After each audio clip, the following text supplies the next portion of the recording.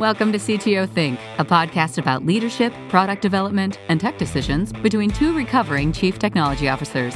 Here are your hosts, Don Vandemark and Randy Burgess. Hey, Randy. How's everything going well this week? Everything's going great. We're going to skip talking about ourselves, and we have a guest. Yes. So today we've got Jess Schmida with us today. Welcome, Jess. Hey, thanks. Thanks for having me. Sure. So Jess is the CTO at Axios, and we invited her on because in our previous episode we had been talking about the evolution of the CTO role and how it differs as companies grow and all that, and I had stumbled across a post by Jess on her blog talking about how she fits a lot of those different roles. So we thought it would be great to have her on and talk about some of that. So Jess, could you give us just an introduction of yourself, a little bit about what you do and how you got to where you are? Yeah, happy to. Well, let's see. I've been in tech since I was a kid. Got a computer early on, that's about it. So taught myself BASIC and all those kind of stuff. Had an IT support company in my neighborhood when I was a teenager in like the mid-90s, and ended up doing sysadmin stuff. I was a Solaris admin for a number of years in the late 90s. Did DevOps before there was DevOps with terrible Perl scripts and everything like that. So that was a lot of fun. Ended up doing some web consulting, built a bunch of terrible PHP sites, joined a consulting group. I think the highlight of the consulting group was that we built a wireless ISP from scratch. So I did all that engineering. That was really pretty exciting up in the Berkshires in Massachusetts. And eventually joined a men's magazines and sports supplements company where I built all their technology and then the team around it, and grew that team to about 8. And then met somebody who had this idea for a way to help retailers deal with their returns more effectively. There was a ton of returns in the marketplace, and basically a lot of retailers were just throwing them away. And so in 2010, we founded Optoro, and grew that from just a handful of people to about 250, which is where they are now before I left. And then about 4 or 5 months ago, I had somebody reach out to me and talk to me about what Axios was doing, which was really interesting. I shockingly had not heard of Axios before I joined, but I was really excited to learn about how Axios is really trying to cut through the noise in the news business. I mean, there's a whole ton of... It's actually, just to back up for a second, it was founded by some of the same people who founded Politico. And what they noticed is that Politico, only about 25% of the people would get past the first paragraph, and only maybe 5% of the people would get to the end. And wow.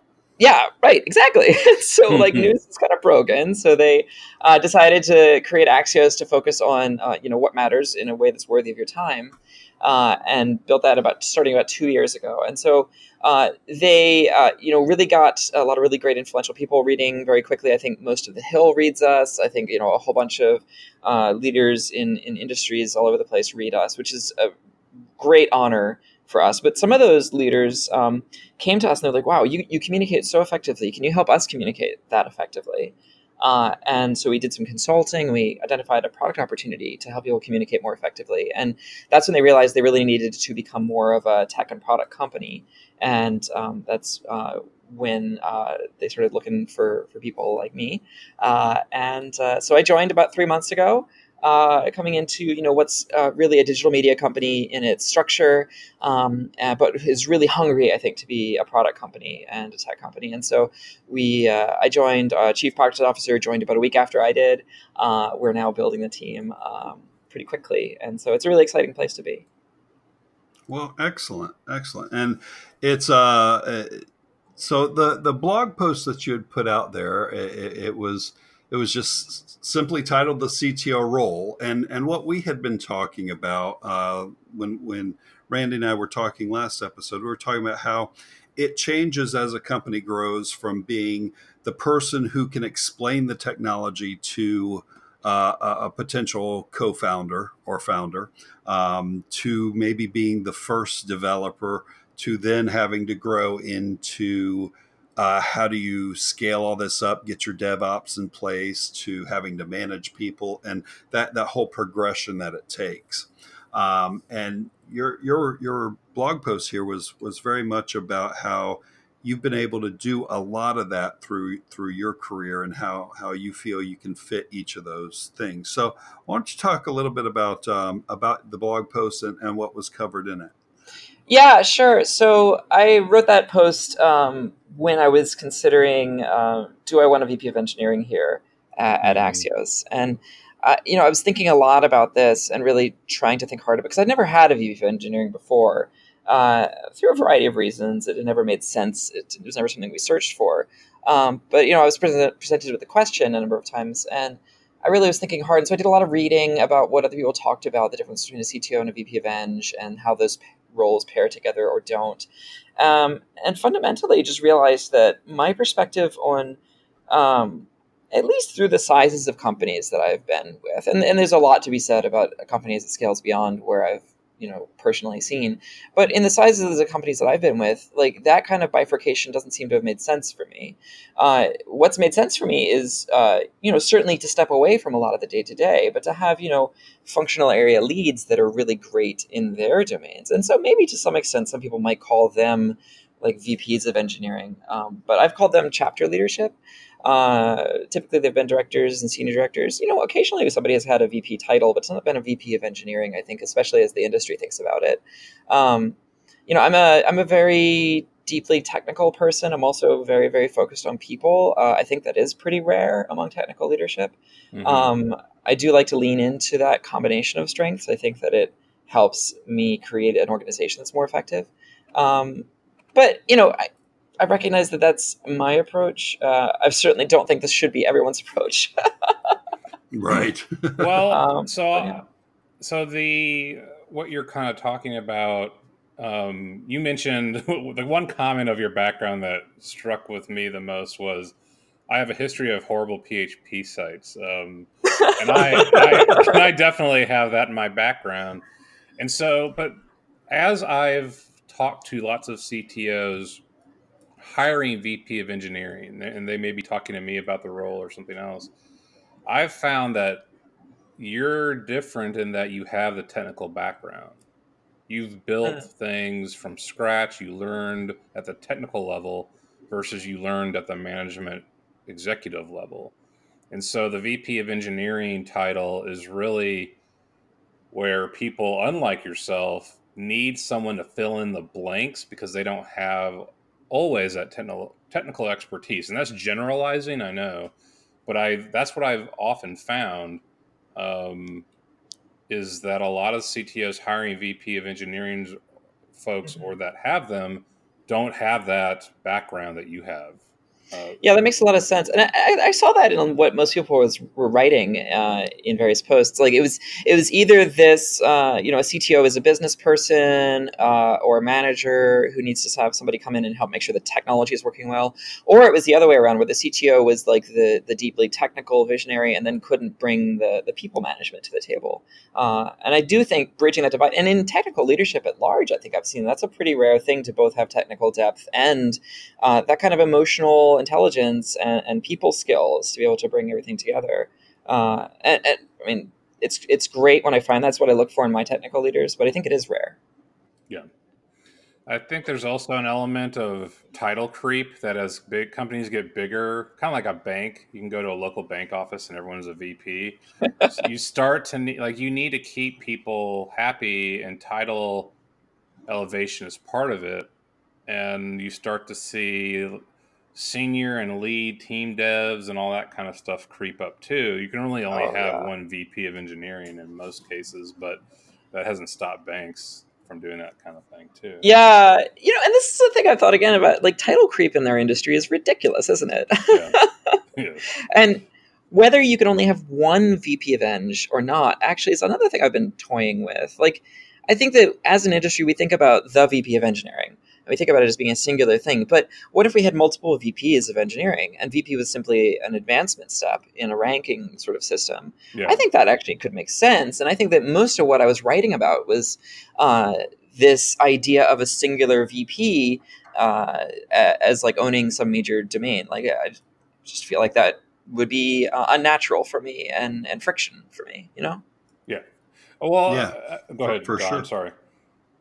No, that's okay. What I was going to say is it does, it kind of mirrors what the progression my career took is I worked my way from developer to project manager to essentially account executive and then to CTO. So it was that mixture of technical to projects to business, and then the overall oversight of people. But I've also seen along that progression that doesn't work for everyone. There are plenty of really good developers who need to stay in development, need to be bringing their technical expertise because their project management skills or their people management skills aren't as strong.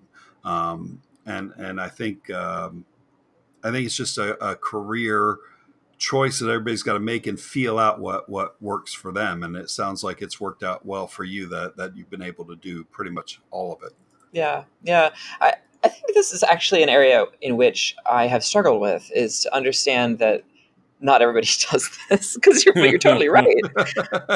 But like the way I've structured some organizational things in the past that I think where I've met friction have been in assuming that a leader in a certain engineering function can be both technical and great at people. And I think that's an area that, like, for example, I used to say at one point in my life that I don't understand the role of the architect, and I think architects are dumb. Well, I agree with you. But I worked at IBM, so I completely have that. Yeah, so I think, though, I've come around to this idea of there's a need for a deeply technical leadership in a way of, like, I have a vision and I want to bring that vision into reality kind of a leadership, and I want to get people on board with that vision, as opposed to like the management structure. And so I think that there's, room in organizations, and as I look forward into the organizational structures, for these kinds of technical leaders that aren't managers. And I think that then that lets me start to think about how to bifurcate that structure as it fits the people and the organization and all those kinds of things. But for myself, I like to think about it all together. Right. Well, the comment about architects, which I don't consider myself an architect ever, because I'm always like at the end of the day, I'm also a general contractor and a contractor. I'm also coding. We get the term architect usually from like construction. That's where we kind of first think about it. At least I do. And in that world, there's a great divide between the people implementing the design, the people that are coming up with it. And the architecture is, in a way, a sales process too for a lot of people in that business. But in our world, there's a really narrow line between what is an architect and a person that turns around and actually works on the code and does the build. And so that's why I think it just doesn't make as much sense in our industry. I know there are people that hang on to that title like it's something they will never give up, like being knighted by the queen. But it doesn't, and I've just never been at a company big enough where someone could just be an architect and that's all they did was just sit there and think about what everyone should be doing versus being like hands-on in it. And that's just, again, a product of being in small companies, I think, on my side. Yeah. I worked with some, really major retailers at my last organization, and, top names you would easily recognize, and certainly worked with an architecture group at one point to do an assessment of our technology to see how it would fit into what they have going on there. It was an interesting perspective into how that function was working at a large organization. It seemed like there was just such a vast array of different systems and capabilities that they had built over the years, and a lot of legacy too, that just fitting the pieces together and understanding the kind of interfaces between them and how they would impact each other was a full-time role. And in fact, actually, it sounded like there was a whole group of like 3 to 5 people who was just doing this.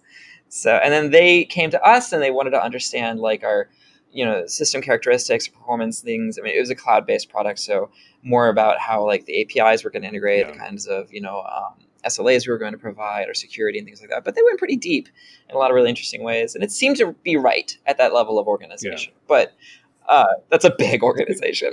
So how big is the Axios technology team? You may have already mentioned Oh, this. sure. I forgot to. No, it's fine. So Axios right now is about 160 folks, and of that, about 23 makes up product and tech. And we're still doing budget numbers for the year, but I might double it this year. So we'll see. It really depends on the market traction we get on the new products and how that goes forward. But we have very big dreams. We really hope our new products could be as ubiquitous as Slack. So we'll see how we go.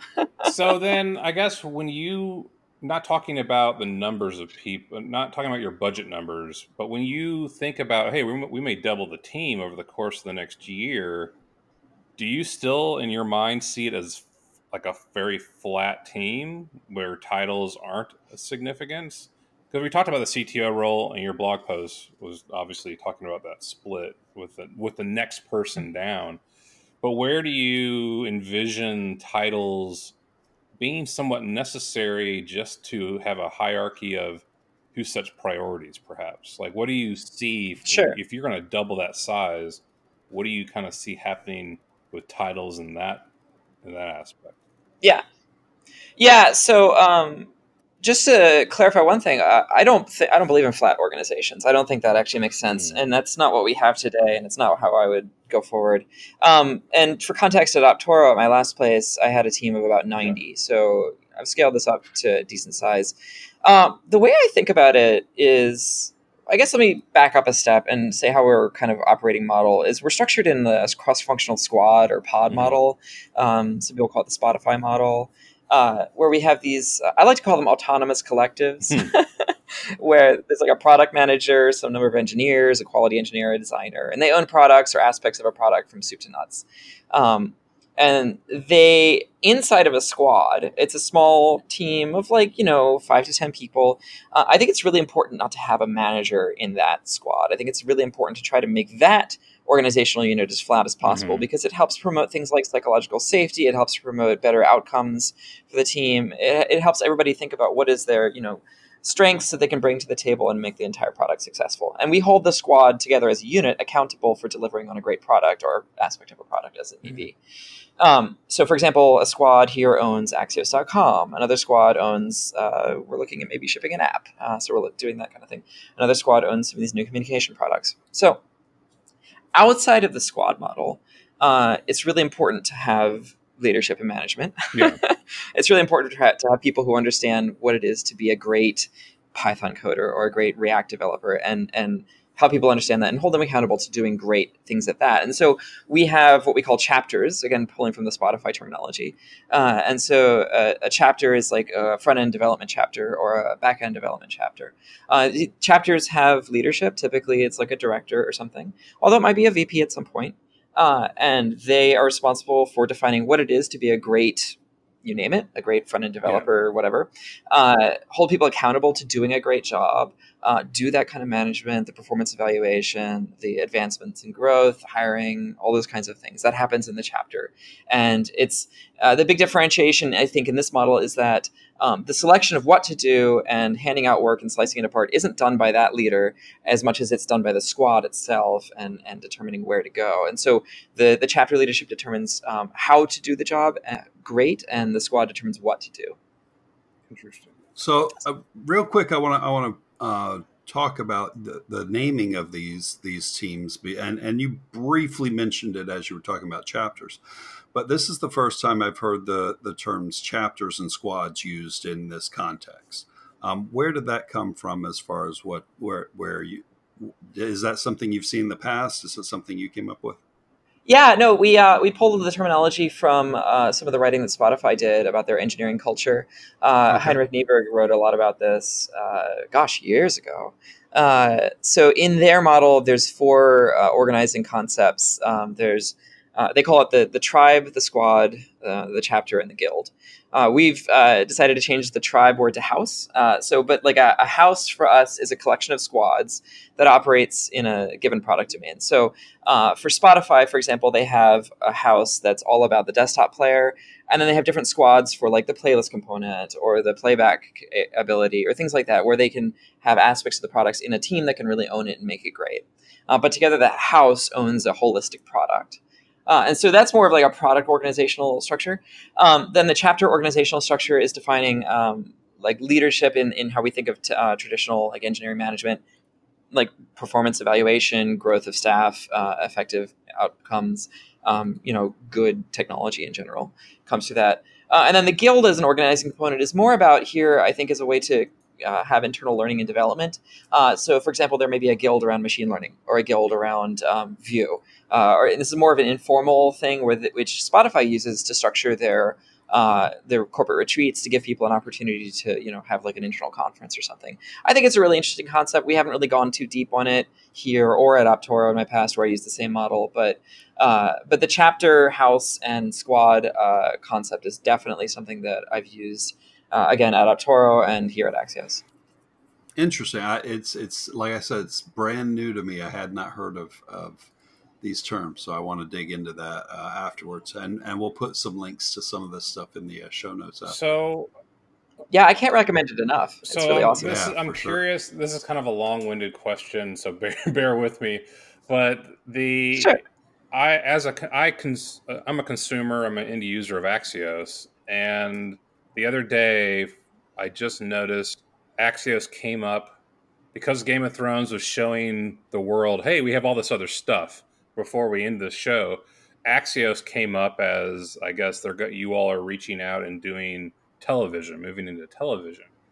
So in the, I'm not trying to ask you about strategy. I'm more curious about if a company hasn't done television before, do you create a new house, guild, pod? Do you create a new vein of your team that is completely experienced with that new arm? Or how do you approach something brand new to what the organization has done before? That's a really interesting question. So Axios and HBO is doing it. We're about to launch our second season really soon. I'm very, very excited. June 3rd is going to be the first show. It's been awesome to see it happen. The film crew comes through our offices here and actually uses our office on camera. So I might be in B-roll somewhere in the background. We'll see. That's really, really cool. A very exciting thing for me. The way I think about entering a new business line is, I think it's important to do some early product exploration to understand if there's a potential for traction. And so to do that, you can either use internal staff who has some ideas around it, but I might hire a consultant to help us just learn about that and see if we can connect the dots in here and there. For the HBO show, we're working with a production company who deeply understands this, and they're a fantastic resource, and they've really, done a lot of that for us, help us connect the dots.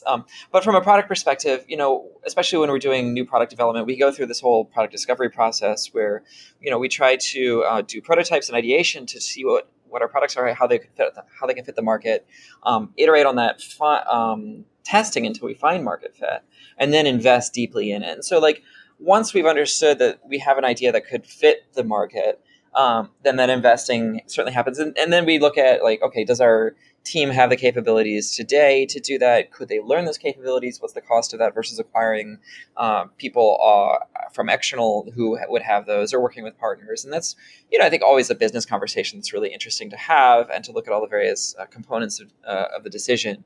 But fundamentally, you have to think about it not just as a not invented here thing, or I'm going to pull this off the shelf. It's a combination of factors that I think gets into it. So, but I think the most fundamental thing is to have a product person who really understands the space, and to have an engineer who really understands the technology there. And if you can have those two as core seeds, I think, to really get into something, I think you can build a lot around those people. This is an anecdote, which that is just kind of a sidebar, I guess. This American Life tried this with Showtime maybe 3 or 4 years ago, and they basically they did exactly the opposite of what you're doing, what you're talking about. And they admitted they pulled the plug on it, and Showtime was like, well, no, we still want to do this. And they were like, we can't handle this. We can't work the way we normally do. going down this new path. So that's when I remember reading their podcast, their blog post about it, and then what you're talking about now. That's exactly what they should have done, because TV is just a different beast. Yeah, and I think it's really interesting. The differentiation between like a digital media company or a media company and a product company, I think it's just that. It's how do you address the market? How do you launch products? Like, who are you? How do you think about the world?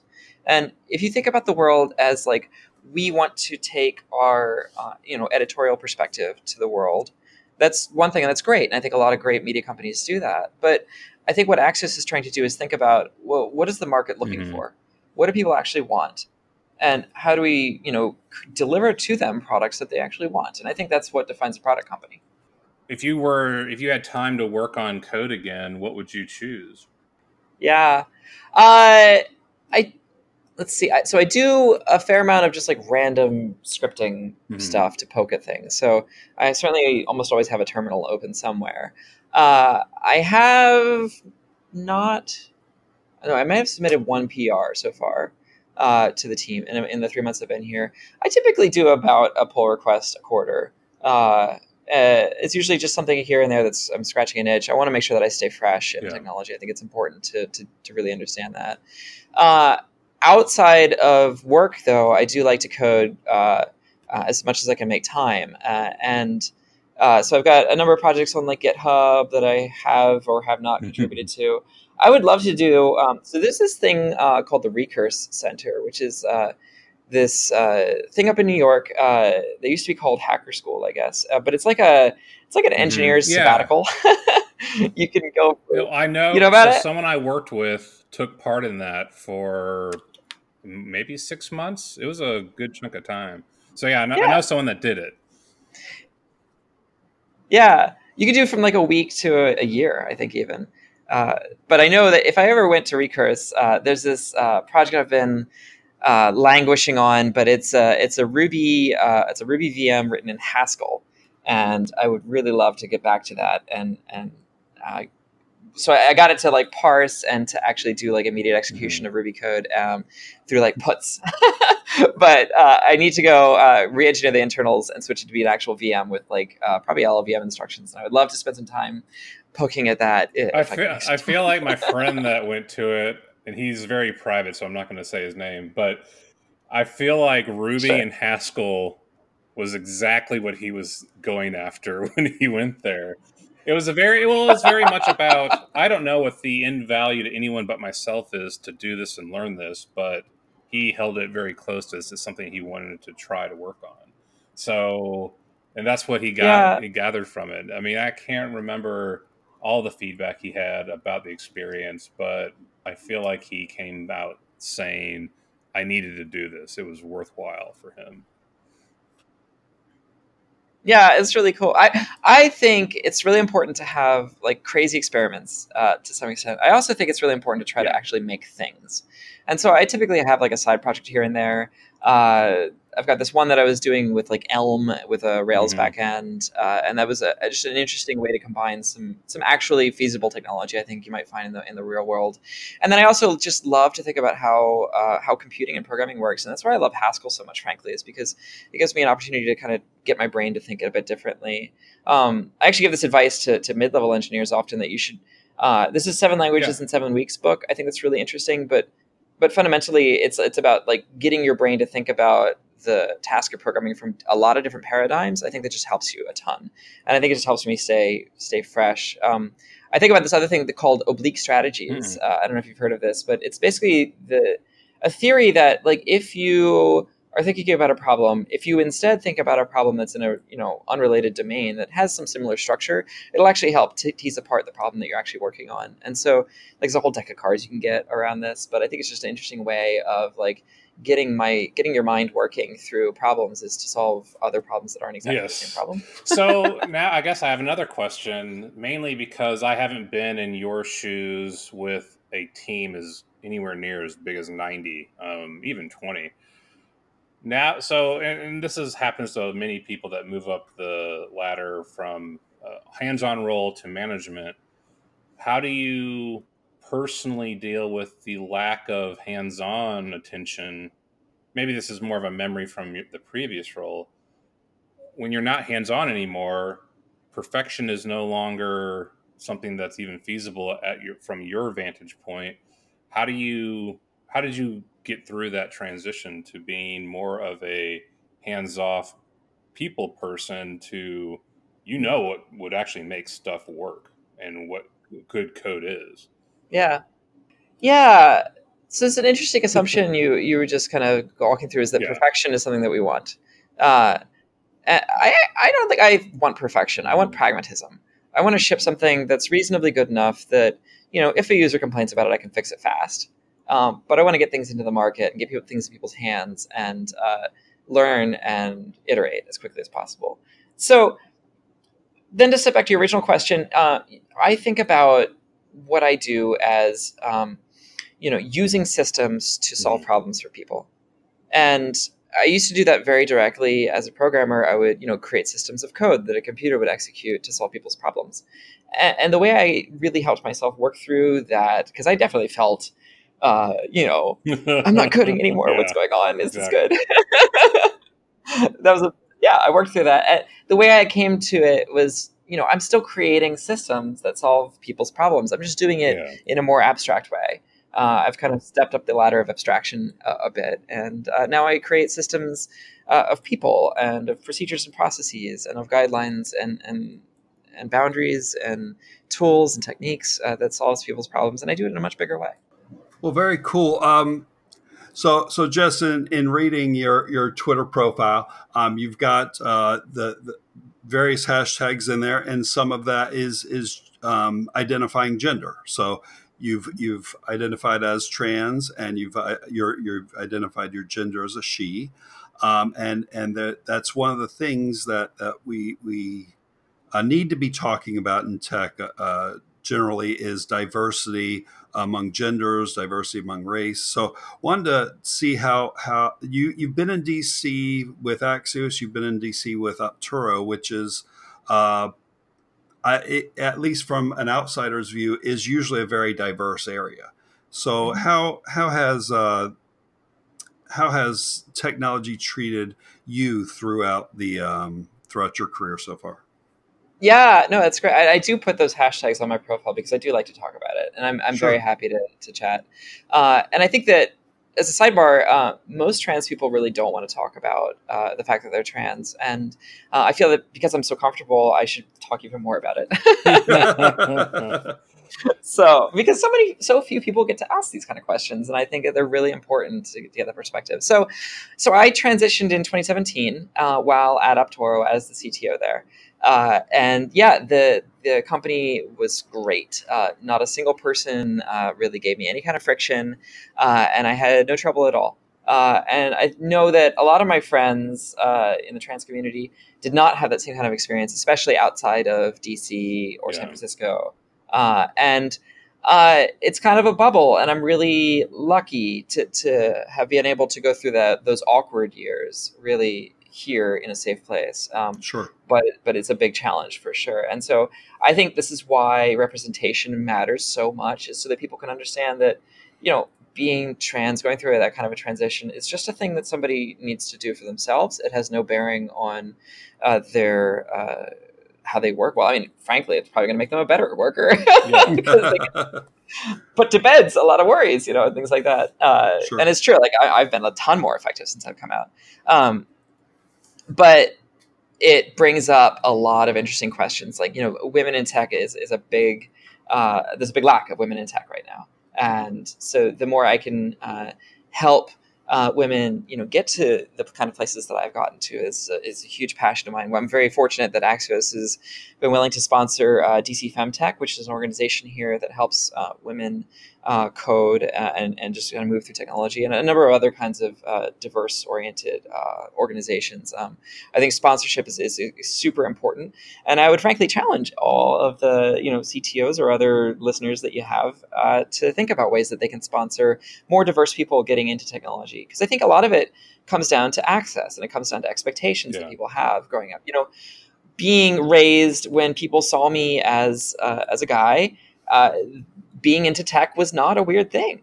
And I did not get the kind of friction that I know a lot of people who are raised as women got about their interests. And Sure. there's a lot of like, oh, this isn't for girls, or this isn't for you. I mean, like, that was a big element of privilege that I had. Absolutely. It enabled me to pursue my passion and to get to where I've gotten to.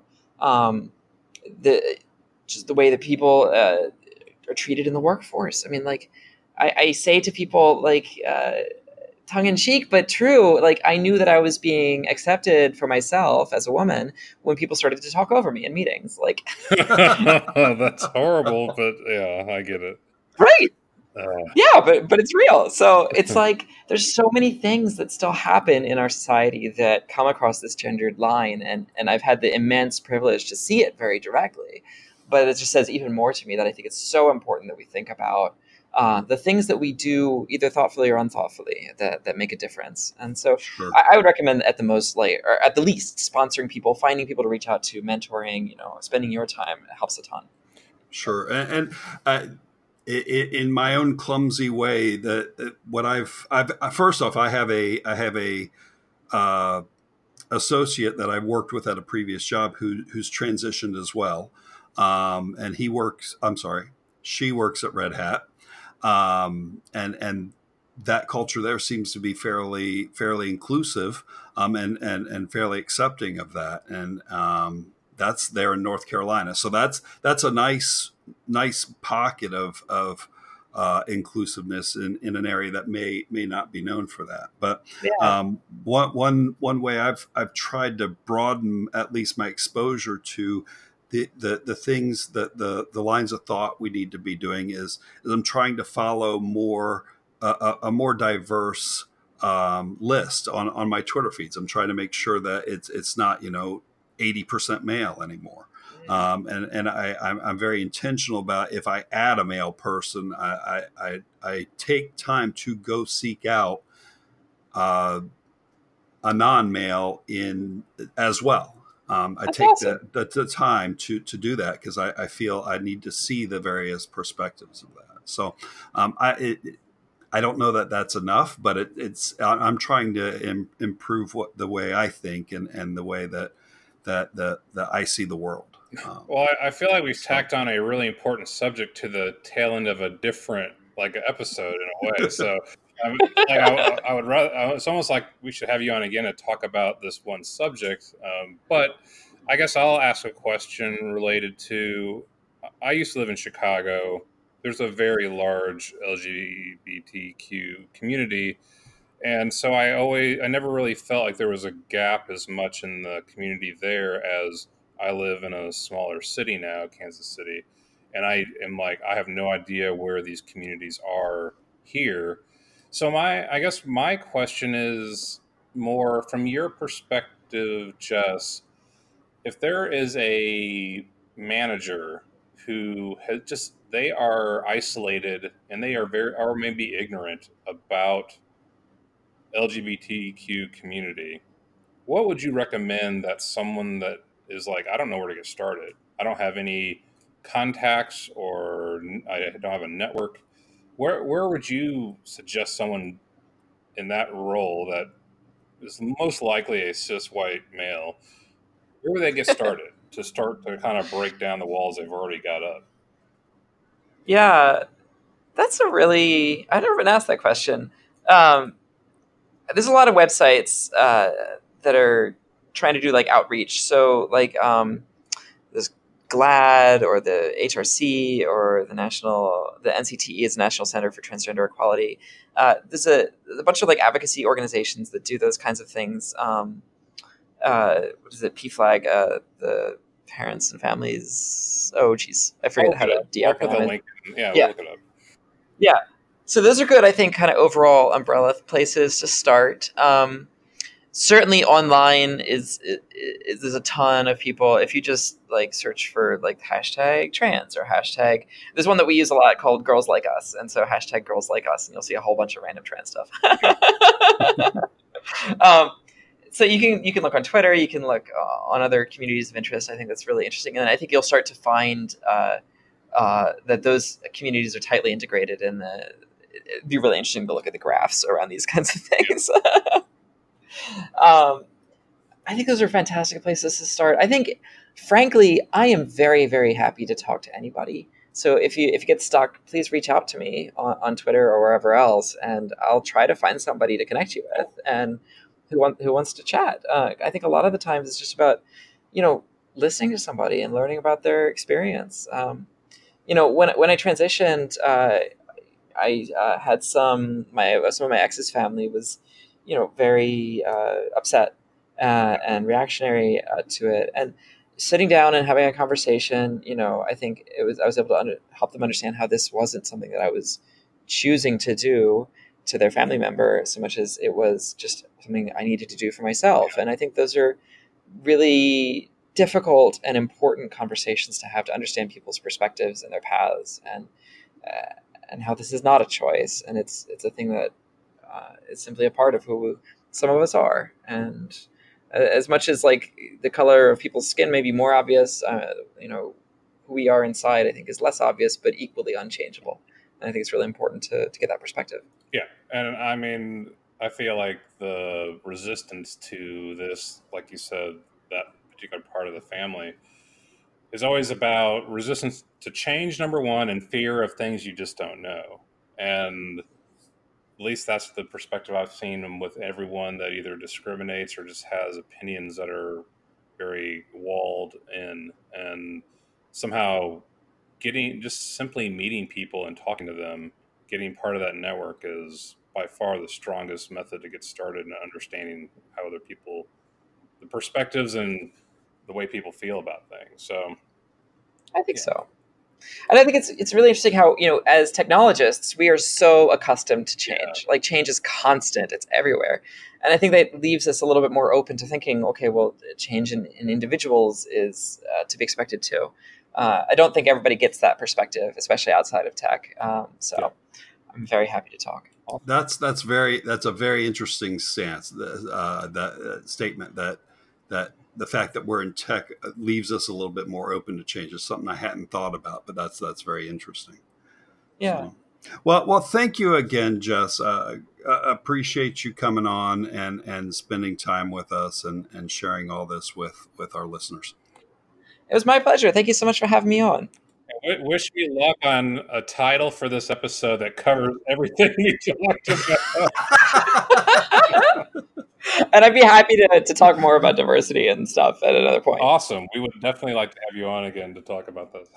Great. Where can people find you on the various social networks, Twitter, that sort of thing? Yeah, sure. I'm probably most active on Twitter.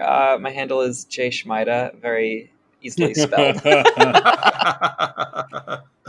So that's definitely in the show notes. yeah, it's show notes or JSZMAJDA. If you search Schmida on LinkedIn, if you can spell it, I'm certainly there. Happy to chat. And my blog is loki.ws, and I've got a discuss thing on there if you'd like to have a conversation about the post. I'm more than happy to engage with you. Well, great. All right. Well, thanks again, and have a great Thanks, day. you too. Take care. Thanks for listening to the CTO Think podcast. Show notes and previous episodes can be found on our website at ctothink.com.